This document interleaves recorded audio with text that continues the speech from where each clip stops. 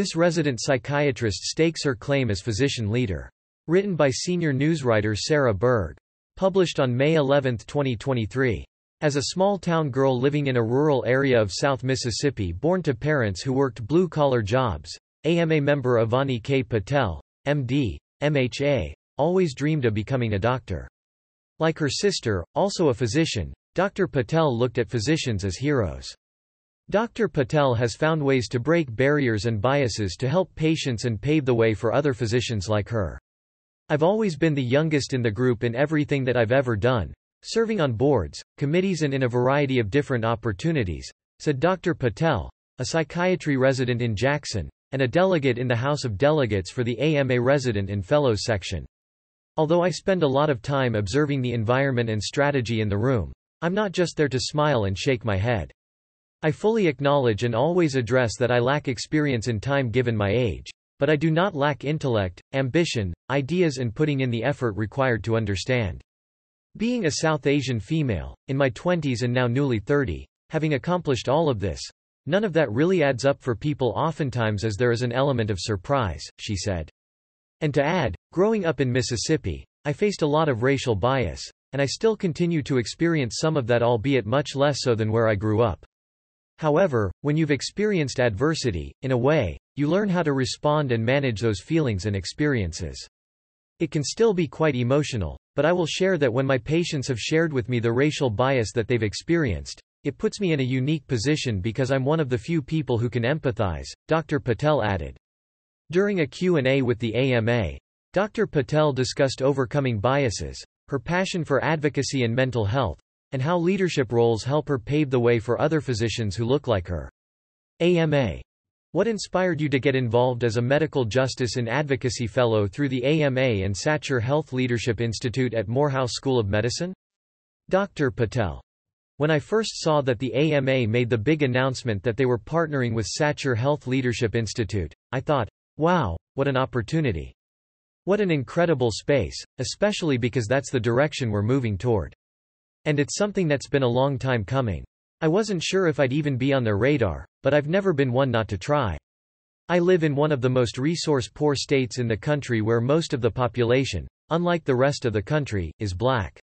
And I found, especially in the realm of mental health, I wanted to make sure that I was educated to better serve my community. I also had a lot of my own personal experiences of adversity, so this was the one application that was the most cathartic and therapeutic for me, because it was the most honest I had ever been with myself. I had revealed experiences about my humble background that I had never shared before, some of the discrimination that I've had to face. It was very raw and very real, but it was very me and my lived experience. In fact, I'll share a story about a patient encounter that made quite the impression on me, so much so that I shared it in my application. There was an 18-year-old patient who identified as a black woman, and she shared with me the stigma around mental health in her community and culture. She refused to speak to anyone on the unit except for the occasional small talk with the floor nurse, and I just happened to be the physician on call that weekend. I spent time building rapport, and over the course of a few minutes, she opened up to me. We spent much time finding the appropriate resources and getting her plugged in with some extended family support, which led her to say, "Thank you for not judging me and for understanding. You didn't tell me how I was supposed to think or how I was supposed to feel, and you tried to understand. Thank you for that." She went on to share that although I was not visually of the same background, she felt understood. That made me realize how important it is to be mindful of cultural differences, of being able to acknowledge the elephant in the room that, no, I won't have the exact same lived experiences, but I work really hard to empathize and understand. I was only one of 2 resident physicians selected at the time for the fellowship from over 300 applications across the country.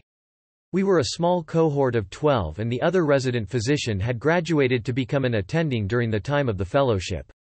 However, I was the only resident who still had much training left but was fortunate to participate in that fellowship cohort. I was truly inspired by the individuals around me who were much more experienced in time. My project was centered around equity in the mental health framework, not only for physicians but also for patients in the community, and what should that look like in medical school, residency and in colleges. If colleges are starting to do this work, why aren't we? AMA. How did you get involved in advocacy related to stopping inappropriate expansions of scope of practice, which is part of the AMA Recovery Plan for America's physicians? Dr. Patel. So that's something I'm really passionate about and a leading topic in the state of Mississippi. We're one of the few states left where we still practice a physician-led team care model. There are a lot of states that have really struggled with that over the years, so that's something we very much have pride in. Oftentimes, we get bullied with the statement that Mississippi doesn't get a lot right. But that's one of quite a few things that we do get right, as well as our strong vaccination laws.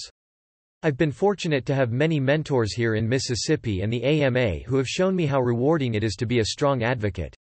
Going back to some of the gender bias and experiences that I've faced as a woman in medicine, I want for people to understand that I have given up my entire 20s to serve in this career. I don't think many people recognize or even realize what you're giving up when you choose a career in medicine, and oftentimes, that means making social sacrifices. I know many of my female mentors can relate to this. As women, particularly in the South, we're oftentimes told, well, there's that ticking clock. And that's when you truly grasp that sometimes you have to put some of your personal life and your social life on hold to pursue your passion and dream, and oftentimes, people don't think about those types of sacrifices that you end up making. So, all of that to say that scope of practice is something that I care very deeply about because it's personal for me. I've made those sacrifices so that patients can receive the safest and highest quality of care. Every member of the team is vital, but it's very important to understand what your limitations are. Even as a psychiatrist, there are certain medications that I'm not comfortable prescribing or general medical conditions where I'm not going to provide much commentary because I'm not the expert in that field. That's not what I'm doing residency for. It's very niche and highly specialized, so it's important to respect that dedication to training. You can't replicate that level of knowledge by taking shortcuts in training. If I can understand my own limitations as a medical doctor trained in psychiatry, then I feel like non-physician providers and other trainees should understand what their limitations are. When you don't respect that boundary, that's when medicine gets dangerous. I've also had very personal stories with patients who I've seen while being inpatient that have, quite frankly, traumatized me.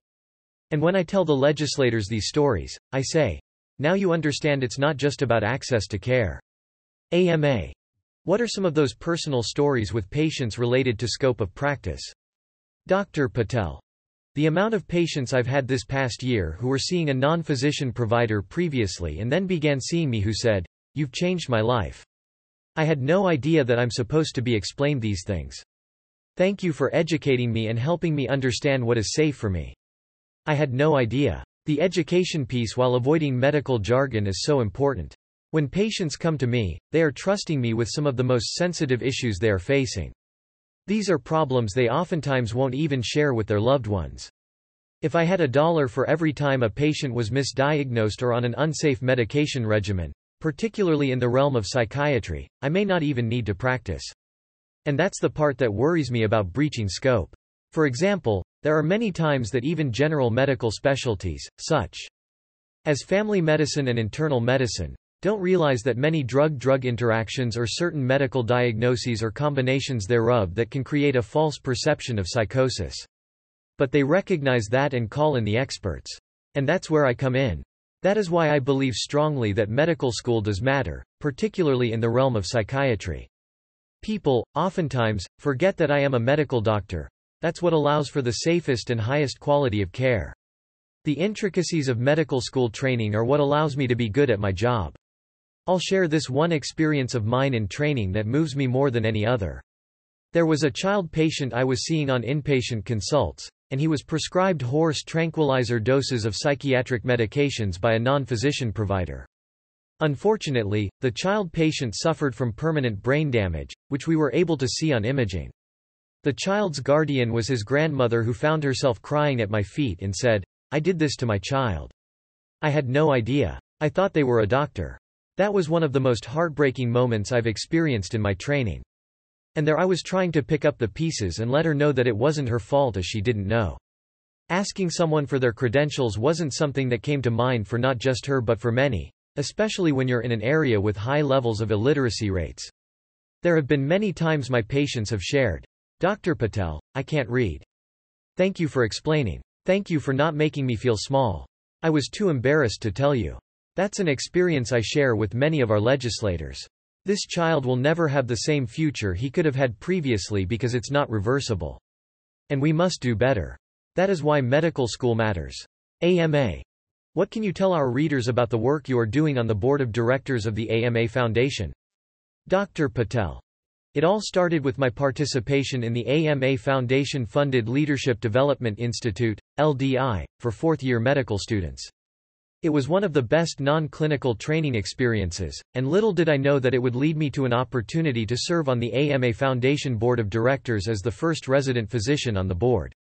I will share that during the LDI program, I was paired with Jeremy Lazarus, MD, and he is a psychiatrist, a past AMA president, and very involved in both the AMA and the American Psychiatric Association. And that was really special because here we are a few years later serving on the board of directors together as he continues to mentor me along, serving as a special role model in my life. It feels very full circle. It's been an honor to see how a high-level nonprofit organization functions, particularly one I really believe in and want to fully support. It's been a learning experience, and I hope to continue to engage our members and the resident fellow section.